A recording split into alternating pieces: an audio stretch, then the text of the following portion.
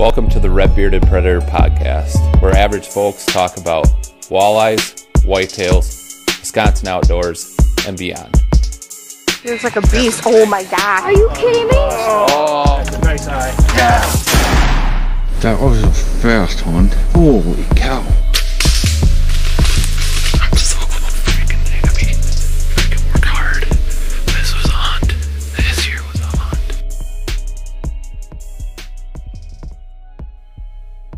Welcome to this week's Red Bearded Predator podcast.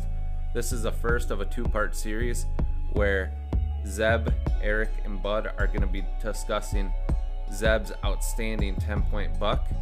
It has a deer camp feel to it, a lot of good laughs, and if you have kids, make sure you put the earmuffs on. There's a lot of swearing in this episode. Well, let's get into it. So let's get into the story of the 2021 Iowa shit show. That's a good name for it. Yeah, where Zeb and I kind of doubled up in a way. It was like Zeb shot his, then I shot mine. And we're pretty much going to break down everything that led up to the hunt. And the hunt itself. So, Bud's going to kind of MC this tonight. And, Zeb. 'Cause I got no pans in the fire at all. No, Bud doesn't shoot deer. He just hangs out with guys who shoot deer. So, Yeah, I hang out with guys. I cut up deer. I do Euro mounts. You know, everything except actually shooting deer. Apparently this year. yeah. I shoot the hell out of does though. Yeah. Especially gun season. Yeah. Yeah, you're the consummate meat hunter.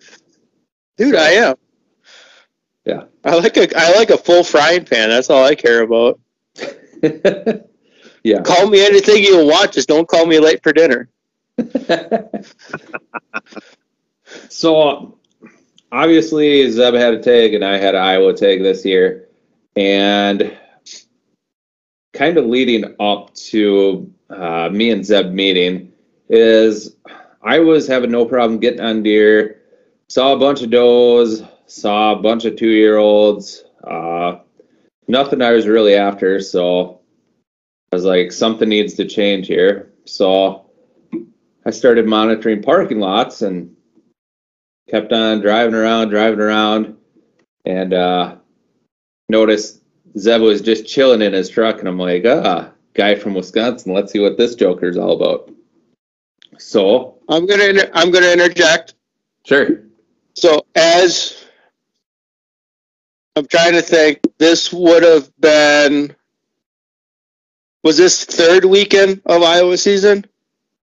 It was like the pre-rut time period, like that last week in October. Like it was right after the weekend you came down, Bud. It was like that time period. So the following weekend that I came down, so that would have been second weekend. You came down. Let's see here. I'll look. I was down opening weekend. I was down the Friday. Oh. Well, I came down the Friday, and that was Saturday and Sunday. No, I'm talking opening about weekend. I'm talking about when you came down to hunt in October. You came down. Oh, okay. 23rd and 24th. So it was the week right after that. So we're talking 25th through like the 31st. Okay, so I'm thinking like, yeah, we're like 3 weeks into the Iowa season. Yeah, 3 to 4 weeks. So now you started monitoring, and even like look back, how many like out of states, and I guess for you, what you would call local guys like from Wisconsin that you think you can team up with? How many of those guys have you seen? There was a lot of Wisconsin plates, but there was no one in their trucks to talk to.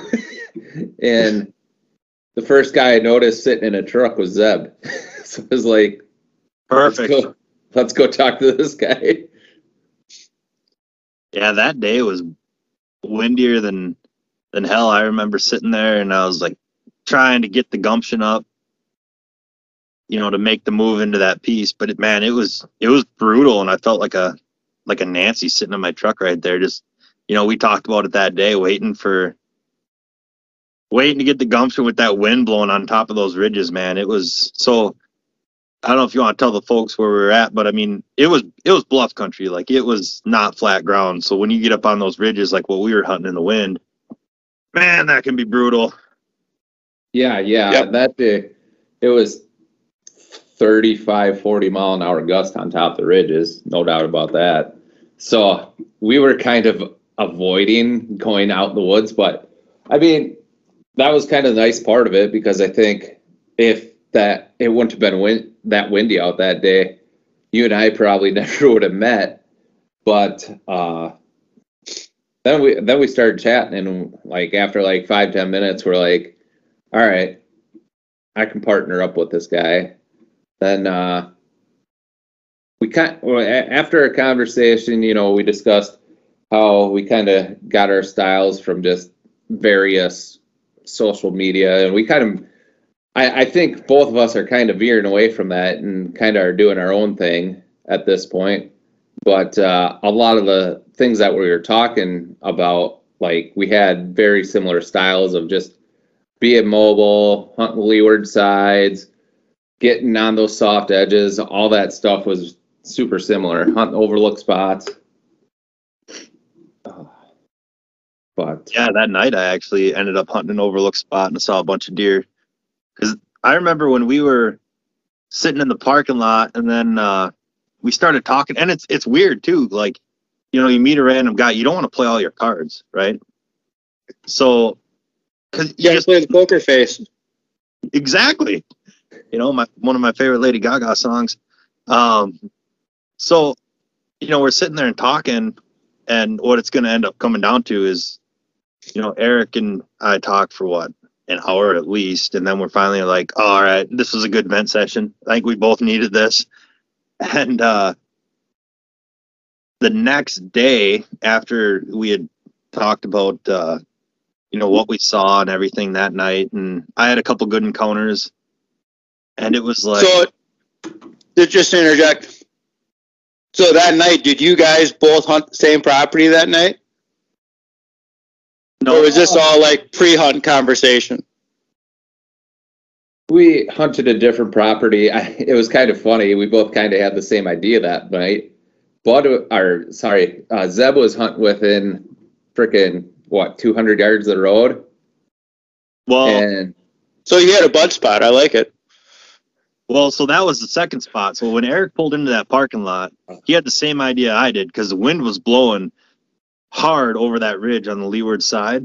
But there was a really good piece of corn, or a couple cornfields standing that butted up against the public, but it was a hell of a walk to get back there. And the night before, I was hunting a piece just down the road, and my buddy hit one in Minnesota, or he shot at one. I thought he hit it. So I come out early because I was going to help him go track, but then it turns out he missed it. So I started driving around like right at prime time. And I saw all these deer piling out of that piece. And I was like, you got to be kidding me. Like, this is what I was about. There was bucks jumping out. I mean, it was ridiculous. There was deer jumping out all over the road. And so that next day I had that in my head. And the wind was going that way. And I pulled up in that parking lot, and I'm sitting there waiting to get in there. And Eric pulls in, and we start talking. And he had the same exact idea, but he was like, oh, no, you were here first. So, you can go hunt. I'm going to go hunt this other piece. And then I go in there and I walk right into a real nice 8-pointer pushing a doe and end up blowing him out of there. And I turned back around after that because the wind was kind of getting squirrely in there. So I had an encounter there. And then that's where I went to the old 100 yards off the road and had some encounters there. Okay. Eric, you saw some deer that night, but I don't know if you saw anything great. yeah, I was actually kind of doing similar to what Zeb was doing. I ended up hunting a spot where I could see my truck, and ended up seeing some does that night. And you saw a pretty good one. So I mean, those side spots weren't a bust. Yeah, I ended up seeing, I think, 3 good ones that night, because I walked in. It was the same scenario. There was a little like grass field alongside the road. When I had left early, I had passed it, and I saw a bunch of does out there. So I was like, you know what? Screw it. Don't overthink it. So I went in there and I sat in like a blowdown. And as I'm walking in there, I jump a buck he jumps up from across the field about halfway up the bluff. Well, he was probably on the bottom third. And he just goes up the bluff on some private away from me. And I was like, you got to be kidding me. He was sitting there. He walked as soon as I stepped off the blacktop. So then I sat down and I'm sitting there, and like 2 hours before dark, all of a sudden I look up in the corner of the field where that other buck had went up the bluff. All of a sudden, just a Tatanka comes walking out, and I was like, oh, he's going to come. And then it was like 80 yards, and he stopped, turned, and went straight up the bluff away from me. And I was like, you got to be kidding me. I grunted at him. He knew the game. You know, by the size of him, it was one of those like, yeah, he's played this game before. And then right before dark, I had a chase come through right behind me in the bottoms. I was backed up right next to a creek, and it was just so dark. All I could see were tines, or that bright, flashy, kind of bleached out rack coming through, and I don't know what it was, but it ended up being pretty crazy. Yeah, just something I was thinking about as you were saying that. You think with that wind being as strong as it was, like 30, 40 mile an hour with the gust, you think that thermal tunnel was pushed down almost towards the bottom third? It's just a thought. I don't know. I don't know about that, because that's a really good thought if those currents would come down that far. What it reminds me of, one of my best friends is in Minnesota, and he's hunting real tall bluffs, just across the river from me, and he finds a lot of bedding on that bottom third. About that top third, and I don't know if it's because there was some farms right up above there, and they're still catching movement above them, moving below. And another thing a lot of people talk about is, man, the woods are pretty open in these bluffs, like compared to the flat country. Like, I know you grew up hunting and I did. Like, maybe they don't have the wind at their back, but they can hear and they can see a long way. Yeah. The reason I say that is because I remember a podcast way long ago, kind of when I was first starting this stuff, and I remember Joe Elsinger talking about on the really, really windy days, they're usually third to halfway up on the ridges instead of that top third or even that top quarter. So I'm just wondering, with the wind being that strong, if it would, and it being open fields up on top, if that wind was just that strong to push to override the thermals that day. I don't know. It's just a thought. No, I think it makes a lot of sense. And then I also think that, the does were lower. Yeah. I mean, it takes one doe in a family group to be like, you know what, I'm cool. And there's so much, there was a lot of oaks where we were at. There was food everywhere. There was browse everywhere. So, I mean, if they want to get out of the wind, because it was cold, that was kind of like a first cold. I don't know if it was our first cold snap, but the temps were definitely kind of put on the feed bag. Yeah. And if I recall, that bottom was fairly thick. And I remember scouting another bottom too. And it seemed like if the oaks were open, it seemed like those does weren't afraid to go on that thick stuff in the bottoms too. So that might have been a scenario playing out too, why those bucks were in the bottoms. So yeah, I definitely agree. I don't know.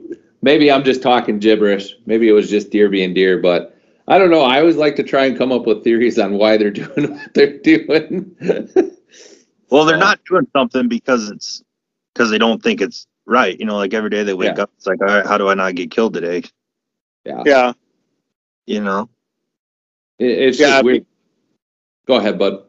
Yeah, me looking at it and kind of listening to what you guys are describing.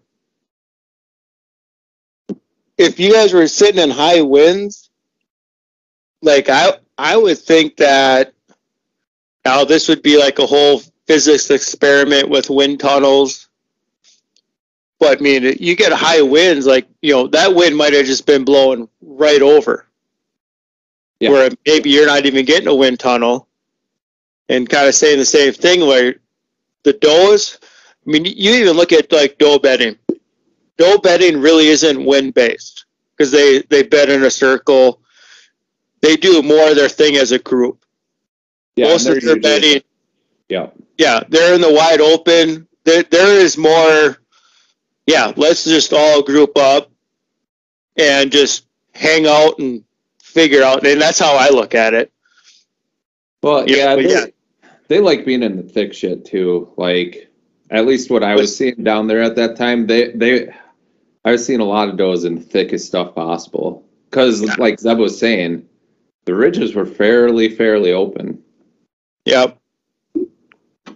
So. And but if being that time frame, and if all them, and same thing, I mean, you look at a deer, they still take the track of least resistance when they walk. So why not get out of the wind? Yeah. So if you had that strong of a wind and you drop yourself down into a draw or down into a valley, get out of that wind, at least then you get out of that wind, they're eliminating that sound factor to where then they can just have that sight factor too. Sight and like close scent. Yeah.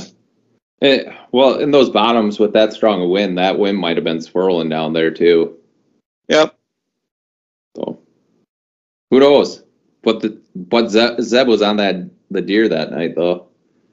Yeah, it was just honestly from what I saw, I don't think there's a bad time from like October 20th on down like in Iowa. So I was kind of like creeping social media the past couple years on some of the people I follow that hunt down in Iowa a lot and stuff, and it was always like, man, for some reason October 23rd is sticking in my head. Like big bucks just started to fall.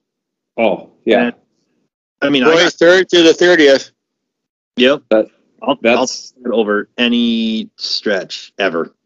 yeah. That's another thing that we both keyed on too during our conversation. And Bud knows this as well. Like I've been telling Bud for years that last week in October, it's better than any time period during the frickin' rut. It is. Well, I never ran into anyone else either. Used to. Yeah. I mean, the first day I walked into the woods in Iowa, I was on a pretty big track. I mean, they're all pretty big down there, but I was going up this logging road.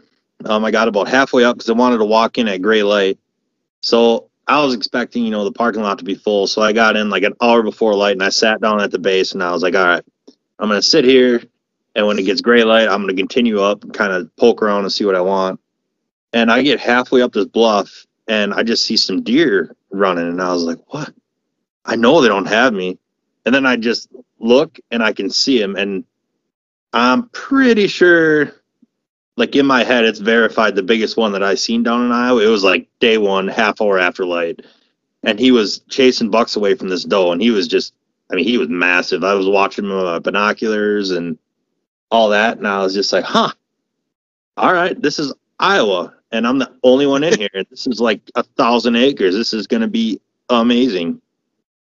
Yeah, you got it made. You're set up, right? Yeah. But yeah, I never saw that buck again. But yeah. That was the overwhelming part too. Like I know Eric and I talked about in that parking lot. So I'm used to hunting with at least my brother and one or two more of my buddies. Like we always grew up tag teaming properties like what me and Eric ended up doing. And, a lot of guys don't like to hunt within 100, 200 yards of each other. But, man, I love doing that. It's so much fun. Like people think you screw each other up, but I think it helps more than anything. I think it closes the gaps. Absolutely. And I guess that's kind of where, after that that hunt that I can remember. Maybe you remember better, Eric, but we were talking about what we had seen, and then it was like, I kind of was like, hey, I kind of you want to party, Friday, because I ended up telling you about that big buck I saw that first day, and then you had revealed your other cards about those other deer, and I was like, all right, cool, I'll do whatever. I'm down to party. Yeah, because we hunted that day. Then a big rain front come through, and we both sat out the next day. And that's when we were debating what way to go. But we ended up going to the spot that I recommended because we ended up having a north wind that day, and we had a south facing slope. So we just played the leeward game. And the reason we were in this spot is the previous day I ended up getting in there and scouting, and I actually hunted there, I think, too, the day before we met, and I ended up jumping 3 shooter bucks out of this bedding area, jumped some does, found rubs going in and out of it. There's rubs all over the property, scrapes open all over the property. There's no one deer hunting it, but there was a lot of guys trout fishing that property. So I was like, Zeb, I think we have a good opportunity at that property if you sit over a scrape that I had found, and I would go towards the other end of the bedding area. And Zeb ended up, trusting me. Guy knew he had 2 days before. Because he just wants to party. Because he just wanted to party. So, we ended up talking about it, met in the parking lot right around, 5 a.m. or so? Yeah, because you were driving from, I don't know, I got a text at like 2 a.m. saying, all right, I'm on the road now. I was like, all right, well, I'm on the road. I ain't that far away. Yeah, I was driving from Madison that night. Crazy. So, we ended up meeting at 5 a.m. Like I thought it would take us about an hour and a half to get in there, set up, and it's exactly what ended up happening. And had a good conversation to the stand, or to the stand locations, and we ended up walking up the ridge there. And I was like, "There's a scrape somewhere here." Then we were able to get the scrape with our headlamps, and I was like, "Pick a tree 30 yards up on the ridge, Zeb." That's exactly what you said too. Yeah. Go ahead. That was cool though. We saw a lot of deer in our headlamps walking in. Yeah. I mean, the we bottoms, bright eyes, and they were just like does staring at us. Yeah. There's a lot of deer in there. That piece had a lot going for it, and I remember when we left, it was like, all right, and the wind was howling. That was another really strong north wind. So I hung. I actually know how far that scrape was because I range found it. It was 25 yards away. I popped up that tree, and I'm sitting there, and I could see your headlamp when you were getting ready in your tree. I don't know if I told you that or not. Yep. But yeah, I could see you doing your thing over there. So I was like, all right, and it was perfect. It was one of those mornings where you get in, and like it was dark when I shut my headlamp off, and I was just waiting for it to get light and sitting there trying to figure out stuff and where I want to hang off the side of the tree, so I hung out of a saddle. So the tree that I was in kind of had a little bit of lean to it. So I was trying to figure out, the best way to hang and where they're going to come from. And I'm sitting there and it's getting light, and I was like, all right, there's a scrape. It's sweet. And it had just gotten light enough where I could start ranging things. So it must have been, I don't know, 10 minutes after shooting, somewhere in there. Like 7:10. Yeah. Yeah. And it wasn't 20 minutes after light. I look over, and so we were on this leeward ridge, and there was a little bit of a dip in the ridge. And I look over just as the buck I ended up shooting crested that ridge and stood there. And he stood up there, and it was almost like he was flexing for me. He stood up, and he's just looking. And I was like, holy shit. And I get excited. And I know Eric's starting to realize how excited I get when I deer hunt.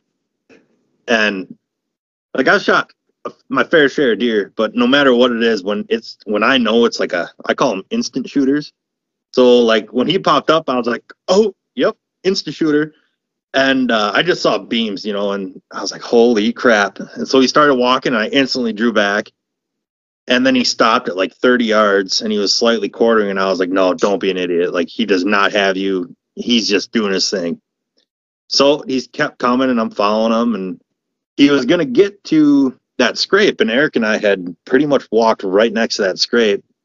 And I was like, all right, well, that's 25 yards. So he's coming out, and I didn't stop him. I just shot him when he was kind of walking because he was that close. And I'm, I don't have a problem shooting deer when they're not walking fast. When they're not doing that rut walk, they're just kind of slowly moving. So I didn't stop.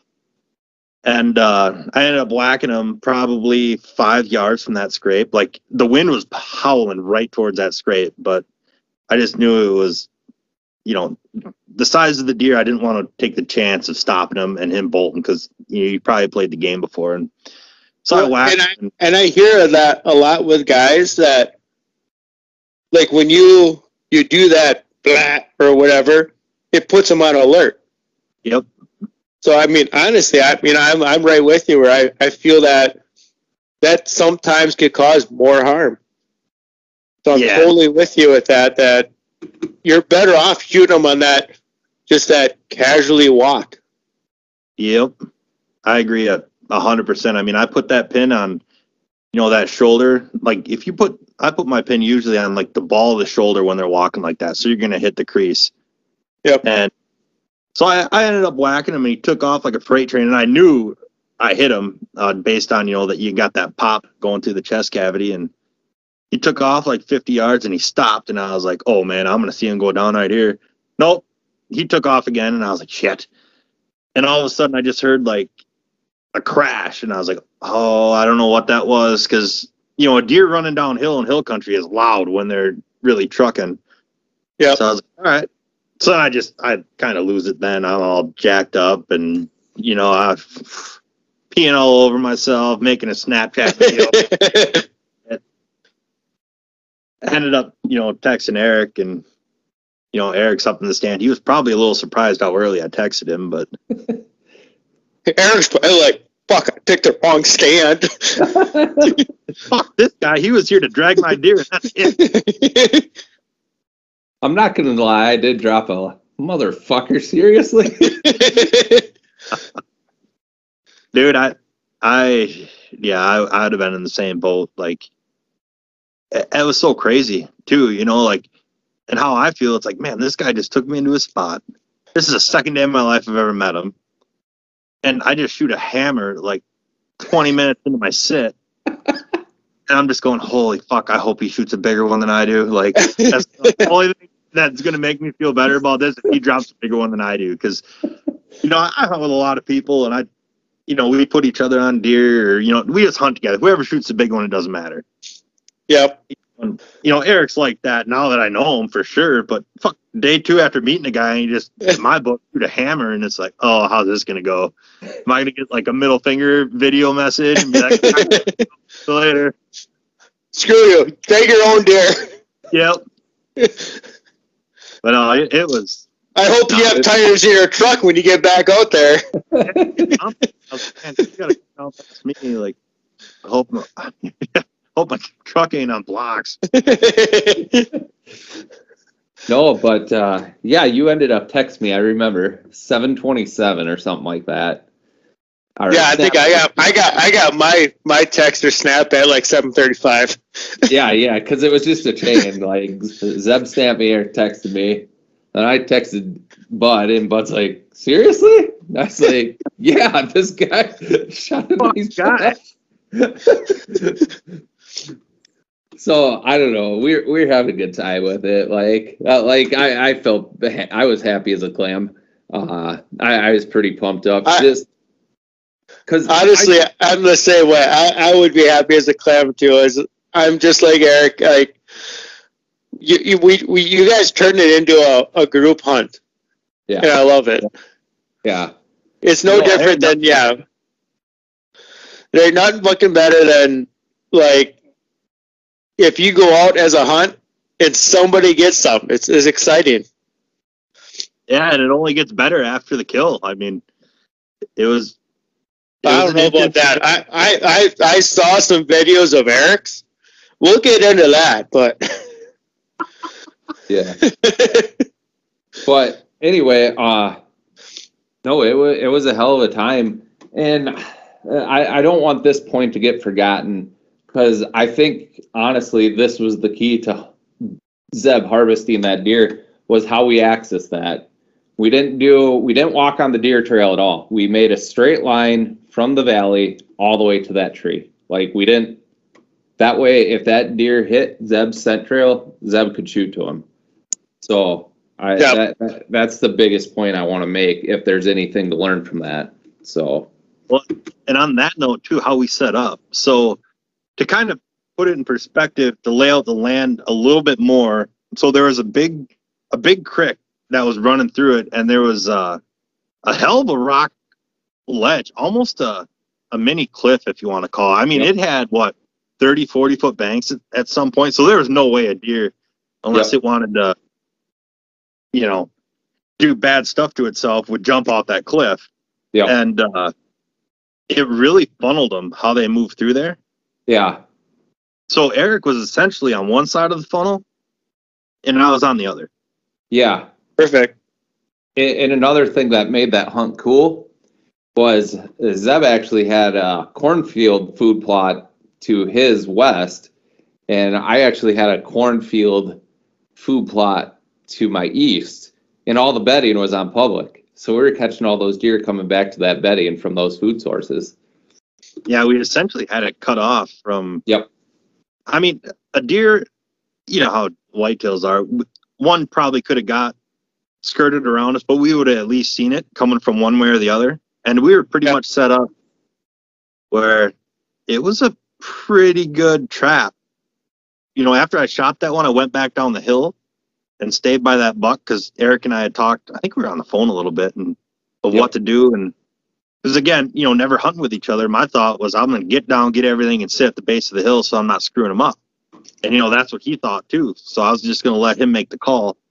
And that's what we did. So then, even tracking that buck, when I shot him, he kind of went straight down and then went to the kind of skirted around the edge of the hill. So he was still below most of the trails that the deer would have been using. So Eric was still set up pretty decent for the deer if they would have came from my direction.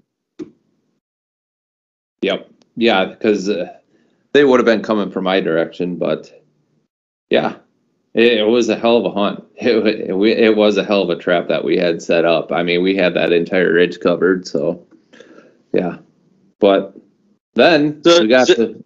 Oh, go ahead, bud. So now, obviously, Zeb, have you ever hunted Iowa before this? No, this is my first time. All right. Just now, judging from you, I'm like, you did e-scouting and stuff like that. Was this property like even on your radar? Did you even look at it? Did you do any scouting on it at all? Yeah, so I was telling Eric, I had a bunch of pins marked, and I had a pin.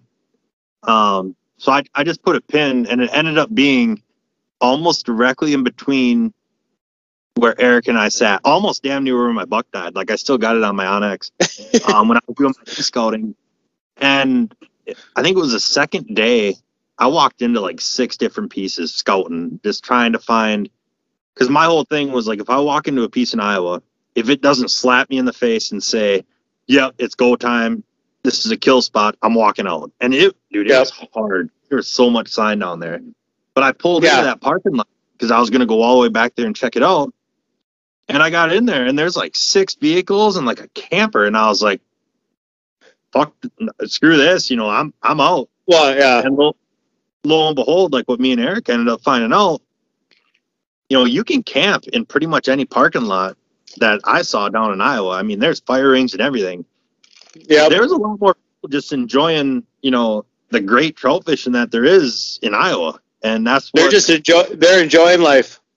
Yeah, and I mean it's laid back down there, and you know everyone is really nice, and it threw me off until I went in there with Eric 3 days later. But yeah, I can't say I scouted or anything. It was just online. It was, you know, if you look at it, you know, with that cliff there and how it lays out, like Eric was saying with those fields, it's kind of like, okay, this could be sweet. But as soon as I got in that parking lot, I was like, nope, not doing it here. Yeah. You thought it was overpressured. Yeah, I thought, I mean, you know, looking at it on the map, it's like, oh man, this is going to be sweet. You know, and like me and Eric, I think we talked about it the first day. Like, once you get into that mindset where you really start picking things apart, you start to think that everyone else is doing the same thing you are. So you start to get like, oh man, there's a vehicle here. He's probably going to be where I'm hunting. Yeah. No, and actually, Trust me, I feel that way in Northeast Wisconsin every time I drive past the parking lot. I'm with you. I'm the Northwest part, man. I'm the same way. yeah, but yeah, I was kind of thinking the same thing. I was pretty much doing the same thing Zeb was. That's kind of how we met. I was just hitting property after property, and like Zeb said, this one hit me in the face. I'm like, we need to get in here now. I mean, Yeah. You just had enough brains to walk past the parking lot. I didn't. I pulled in and I was like, no, I'm out. yeah. But yeah, we ended up meeting up at 10:30, 11. We'd agree to meet. Yeah, I think you got down at like 10:30. Yeah. And I met you down there. I left everything up in the stand, left my bow, left everything. I was like, I'm not carrying anything else up there again. So yeah, we ended up heading back. Well, first we had to do the interview of you talking about the buck sliding down the hill with you. That was a good time. Yeah. So, I mean, where he ended up dying, it was steep, and I wanted to get him down. So I ended up taking my rope from my climbing stick and wrapping it around his antlers, and basically using that, I was standing uphill of it, and I was letting him pretty much roll down the hill, and I was just kind of keeping him decent, so you know he didn't get too crazy. But it kind of pisses me off. I wasn't careful enough because that buck actually still had some velvet on his horns. Really? And yeah, one of the tips of his horns, honestly, it looked like a piece of corn was stuck on the tip. And I was like, what the hell is that? Well, it was velvet that actually peeled and was stuck to the top of his tine. And then I started looking at the bases, and I still got some on the bases that I was able to save. You know, it's just kind of there. And some fell off when I was doing the skull mount, so it just looks like it's bleach white underneath it. Yeah. But, I mean, that deer was all messed up. His face, like his nose, must have been broken at one point because it's completely shifted to one side of his face. Yeah, Eric sent you sent him a picture of like you had an arrow going down its face, Yep. but its nose was like 4 inches off to the side. Yeah, I got that buck behind me. I could show you, take him off the wall and show you like his teeth on Nah, one your side. video ain't working. It's fine. Oh, perfect. Yeah. So, you know, when you get that skull bone of a deer, the top teeth, you know, about half of it's covered up by the bone. Yep. The one on the side that he must have gotten hit on, so his nose is tweaked to the other side. He has barely any bone covering his teeth there. They're all damn near fully exposed, like just hanging on. Wow. I don't know if like he ran it, some high school kid doored him when he was on the side of the road or what. I mean, he got messed up. But long story short, getting back to it, I tied him up to the bottom like 6 feet of the hill. I tied him up so his head was uphill and I could gut him out real easy. So I flipped him over, peeled the guts out of him, and I just had him sitting there. And Eric come down the hill, and we were looking at him. We were all jacked up, and we went back to the truck, dropped everything off, grabbed the sled because we were going to sled him out instead of using the cart because I had left my cart at home. Get all the way Well, back. it's a good reason to use the sled versus the cart because you don't have the cart at home. Good reason. You know, people invented the wheel how long ago, and we're not smart enough to use it. Yep. So we get in there, and Eric's like, "Oh, I gotta take a piss." I was like, "All right." So I get up there, and I'm all jacked up, and Just be happy it was only a piss. exactly. Yeah, I know. I had to sidestep part on the trail a week later. Yeah. So I get all jacked. He knows what I'm talking about too. I get all jacked up, and I go there and I untie the deer. You know, I kind of caveman my way through some stuff every once in a while and just start throwing shit around. And I pick up the deer and I unhook him, and he kind of gets away from me, and I don't get out of the way in time. And he runs into my leg, and then he comes down the hill, you know, and I get him down to the base of the hill and whatever. And Eric's coming over. I look at Eric, and I was like, dude, pretty sure I just gored myself in the leg. He's like, what? And I put my hand down, and I felt like my shin, because it was on the front of my shin. And I was like, oh, that's not good. There's a hole in my leg, man. And he's like, what? So I flipped over the sled right away, and I elevated my leg, and I peeled my pants back, and there was just a hole in my leg. And I was like, Yeah, it was brutal. And you know, I'm like, I've been in situations before where, you know, I didn't handle stressful situations very well. So I've kind of learned from that in my years now. And it's like, all right, first step, do not freak out. So I peel it back, and you know, it's not squirting. It's real dark blood, but it's not like pounding. So I grab like my It's my not navigator. gushing. It's not squirting out. Exactly. So I was like, all right, we're good there. And you know, I elevated and I started putting pressure on it, and I take my you know, the pressure off, and I look at it, and I was like, all right, it's not like pumping. I look at Eric, and I was like, we kind of looked at each other like, what the hell do we do now? Sorry, Eric. You gotta drag my deer out. I gotta let my own self out. You gotta drag my deer too while you're at it. Yes, that was a shitty part that went through my head. Like, dude, I just cracked this freaking awesome deer, and now I'm gonna make Eric drag it over a mile back to the truck by himself. I have myself in the leg, like, dude, this guy's gonna kill me. Like, this guy's literally gonna stab my other leg in the spot, and I'm just gonna be here. No cell phone reception. So, you know, Eric looks at me, I look at him, and we're like, all right. He's like, well, I got a first aid kit, and I didn't even think about it. I got a really nice one in my truck for my dog, of course, you know, for hunting and all Well, that yeah, stuff. exactly. We all got good first aid kits in our trucks, in our boats, Yep. in our dog kit. So Eric goes running back to God forbid we bring it out to the woods with us. We know when we're using guns and arrows. I tell you what, every day I stepped in the woods after that hunt, I had it on me. Deer hunting, you name it. And so Eric goes running back to the truck, and he takes off like jogging. I was like, dude, you don't have to run. I'm not dying. And he looks at me and goes, oh, I need the exercise. You said that. I don't know if you remember saying that or not.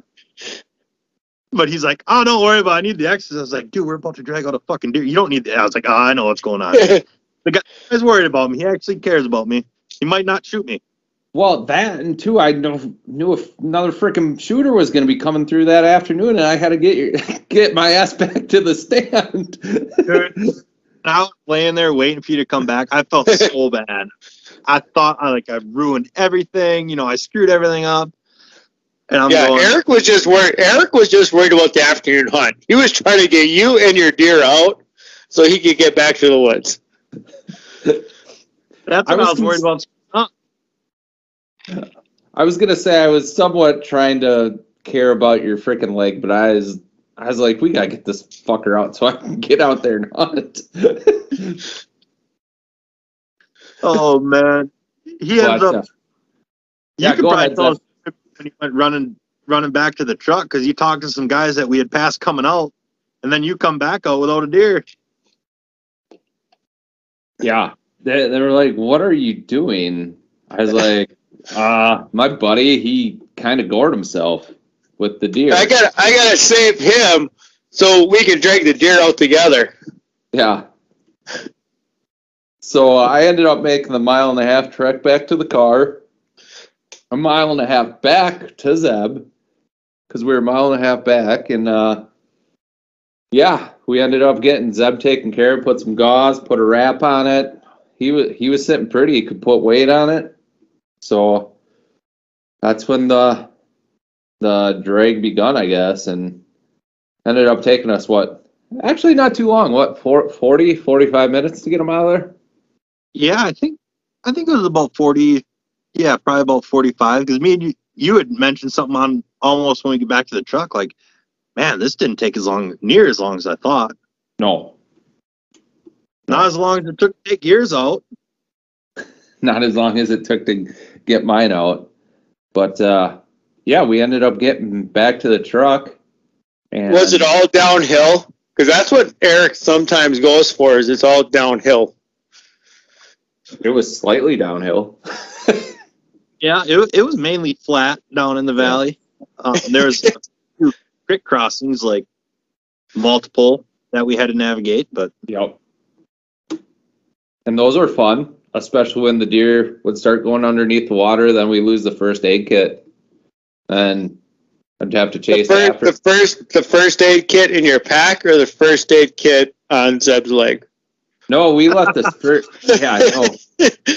We left the first aid kit in with the deer, so that got all nice and bloody. But every time we do a water crossing and the deer would sink, the first aid kit would float downstream, and we'd have to chase after it. yeah, I'm sitting there trying to make sure, because it was just at the top of my knee highs where the deer stuck me. And the funny thing is that it never broke my pants. Like I didn't have a single cut through my pant. So it kind of helped in a way because it kept the wound clean. But I'm sitting there like, all right, we need to get this thing out of here. I got to keep this dry, so I can't help Eric run down the stream to the first aid kit every time. That's smart. Onto it.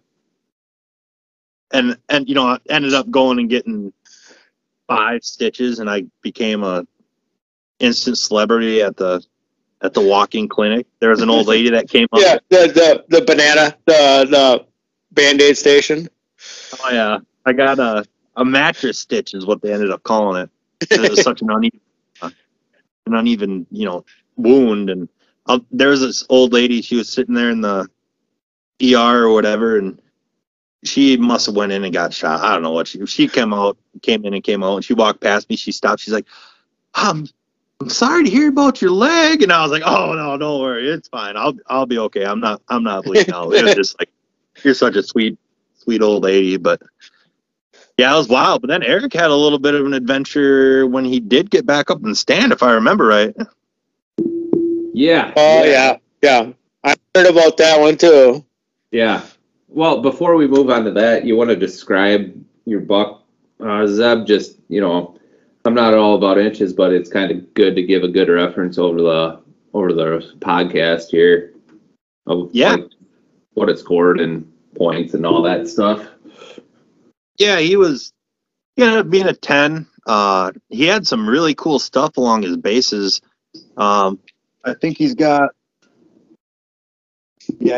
like 5 stickers on one base that are like ½ inch. You know, you don't cone them or anything, but he just had some cool characteristics around his bases. And you know, he ended up still having some velvet on him. He had velvet along the bases, and there's still some on the mount. But it was kind of after I got done doing the boiling them, it peeled back, so it's like super white in some spots where some of the velvet fell off. But there's a little on the bases. There was some on one of the tip of the tines, but then it ended up falling off. And you know, he's a 140 class. Like I think he ended up taping around 141. Just a pretty good mass all the way through, and just a good solid buck. He had been through some shit. I mean, looking at how his nose is messed up, and yeah, he was a warrior, no doubt about that. he wasn't that big of a body, though. I mean, honestly, I don't know if like the trauma to the head had something to do with that, or dude, I think probably he was that runty kid. Yeah, he was that runty kid you picked in high school, and he was like, "Screw you, dude, you want to go? Let's go." Yeah. Oh, well, so there's one more thing I'll add to that. When we were cleaning them, so I had my dad and my brother help me clean them. and there was a blue, like the tip of a sabot, like for a muzzle loader. Yeah. How they have that plastic polymer piece to the tip of the sabots. Well, there was one of those in him in the brisket area, completely enclosed in a sack. And, Yep. And so my dad was looking at it, and he Googled it. He just Googled blue tip muzzleloader sabot, and it came up as, I don't know, I could Google it right now. It was the only one that popped up. And sure as shit, like, that's exactly what it was. Just pristine, enclosed. So, I mean, he survived. That definitely wasn't what screwed up his nose, but he survived that. And then there was 2 inches. What? Go ahead. Somebody took a poke on him at like 200 yards through a cornfield or something like that, and head on. The bullet had to stop, take a breath, and keep going by the time it got to the deer. And there was also 2 inches of the loin we had to throw out because there was some weird discoloration. Like, I don't know if there was like pussy. It was just weird. Like, it was kind of green in the middle of his loin. I don't know if it was a fight wound or whatever it was. But yeah, he definitely had some scars. But he ended up being a hell of a deer. Now, you want to talk about pus? That'll be like 2 podcasts from now. We'll talk about that. Yeah. But I'm not sure if you want to come on another podcast, Zeb, to talk about your Wisconsin buck, or if you just want to talk about it right now, because after you got that one, what'd you do? Like 3 days later? Yeah, it was Halloween, so I think I shot that one in Iowa with you on like what, the 27th or 28th? Yeah. 20. I don't know when it was, but came back to Wisconsin, and I was hunting with my dad, and it was one of those situations where, the sign was there that we could tell, and I ended up he put himself into a spot that he usually likes to sit, and I checked 2 other spots where I'd walked in, walked back to the truck, went to the other side of the truck, walked in, didn't find what I was looking for. So then I ended up going to the other side of the road where my wife shot a 9-pointer. Yeah, when she was 9 months pregnant last year. She ended up shooting a 9-pointer. That sounds like my kind of spot. Yeah. If any woman can walk in 9 months pregnant and shoot a 9-pointer, that's a spot that I want to hunt. Oh, you're welcome to come down anytime because it's cold this year. I came in when she shot that one, we came in from the north because there was a south wind, and it's just a really big, thick bedding area. So on this one, there was a north wind, so I came in from the south, and I'm sitting there, and all of a sudden I started to see some deer in front of me in the brush moving around. So I was like, all right, I grabbed the grunt tube because one of them was kind of acting birdie, like it might have horns, and I hit the grunt twice, and all of a sudden I heard a twig snap to my left. Nowhere on my radar was I looking that way, and I just see a rat coming, and I was like, yep, another instant shooter. So I dropped back, and it was like those perfect situations where I had ranged that spot, and it was the only spot there, and it was 32 yards. So I drew back, and he started to come out, and I was like, oh yeah, here he comes. I just kept telling myself, like, second pin, second pin, second pin. He stepped out, and I flattened. I hit him a little bit far forward, like right where the V in the shoulder, like right next to that kind of the ball joint up there. I just took him right in the vitals. Yep. Yeah, he snowplowed like crazy. And then I called my brother, called my dad, told him to meet me at my truck. We get over there where I had said he was standing, and we're looking for blood, and my brother looks up, and he's like, Zeb, he went that way. And I was like, what? And where he was snowplowing, there was a bunch of little saplings. They were just snapped.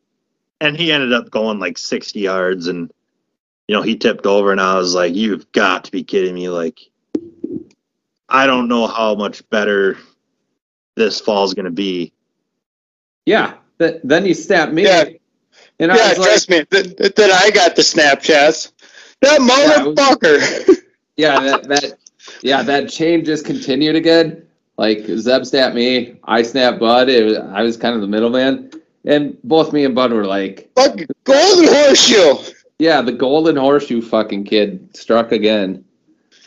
Man, well, that day that me and you killed that one in Iowa, my brother was sitting in one of my like favorite stands. Yeah, and your brother smoked one that day, didn't he? he shot one bigger than the one I killed. So it's like, what is going on with this freaking family? Yeah, well, I go to Iowa to shoot, a giant buck of my dreams, and then that same fucking morning, my brother shoots one bigger than me in one of my spots I put, and I was just like, I don't even know what to do anymore. Like, I don't even know. It's been a hell of a fall, man. I didn't think I was going to be able to hunt this much this year because, we got a little one and ends up. And a little one on the way, apparently. Yeah, so that, that didn't delay getting to Eric's stories because the story only gets better. But I got home from shooting that buck, from getting 5 stitches in my leg, to my brother shooting that buck, to having like the best day ever. And I come home and my wife surprised me, telling me that there's another kid on the way. And like I just sat there like drooling, like brain dead, like, oh my God, I don't even know what to do right now. Like I can't handle this. Like, where's the world going? Where is it going? Yeah, what's left and what's right? It was insane because, throwing kids into the mix comes into the story when Eric called me after he ended up cracking that one. Yeah. No, but I mean, that's a hell of a year. Like in a matter of 4 days. Yeah. Yeah, and you were saying, with your kid, you weren't expecting to hunt that much, but I mean, you've hunted quite a bit this year, and I think, Bud has a young kid too, and he's been able to get out a decent amount. Not always hunting, but you've been out quite a bit hunting this year, Bud, whether it's pheasants or deer or scouting. So, I mean, butchering your deer, butchering my deer. So, yeah, even though you have kids, you can still make it work. You just got to communicate with, your spouse and whatnot. And it helps in your case, I bet your wife is a hunter too, so that she understands. It does, but it makes it even worse. Like I took her hunting this year a couple times, when we could coordinate, a babysitter, and she ended up having a couple chances at a couple bucks, but it just didn't work out. We're getting busted at the draw, and it's like I get more excited like watching her about to shoot a deer. Like I feel like I'm gonna fall out of the tree half the time. I'm shaking so damn bad, Yeah. That's what I believe that. I wish my wife was more. My wife is more of a fisherman than she is a hunter. Oh, that's the way Lisa is too. She's and I would wish my wife was a hunter. Yeah. Because I would be the same way. Like I would get totally jacked up watching her shoot at something than catch something. Well, I think that's any time you're not the hunter, because I remember earlier in the year, Bud, I mean, we just had a group of does go past us, and I'm looking back and I'm like, Jesus Christ, Bud, you're not even the hunter. And what? When we saw that group of does in that river bottom, like opening week in Iowa. Oh yeah. Yeah, you're pretty jacked up then too. I was fucking jacked up for that. And Yeah. I was just fucking videoing. I'm fucking shaking. I'm like, yeah. Eric, I think I got him on camera. Yeah, so it's like anytime you're not the hunter, it's like you even get jacked up more. So, yeah. But, yeah, so that's a hell of a story. And that's going to be a wrap on this week's episode. Congrats to Zeb on that great harvest. And you guys are going to have to come back for part 2 because Eric's buck is one hell of a story too. Thanks for watching, and we'll see you guys next week.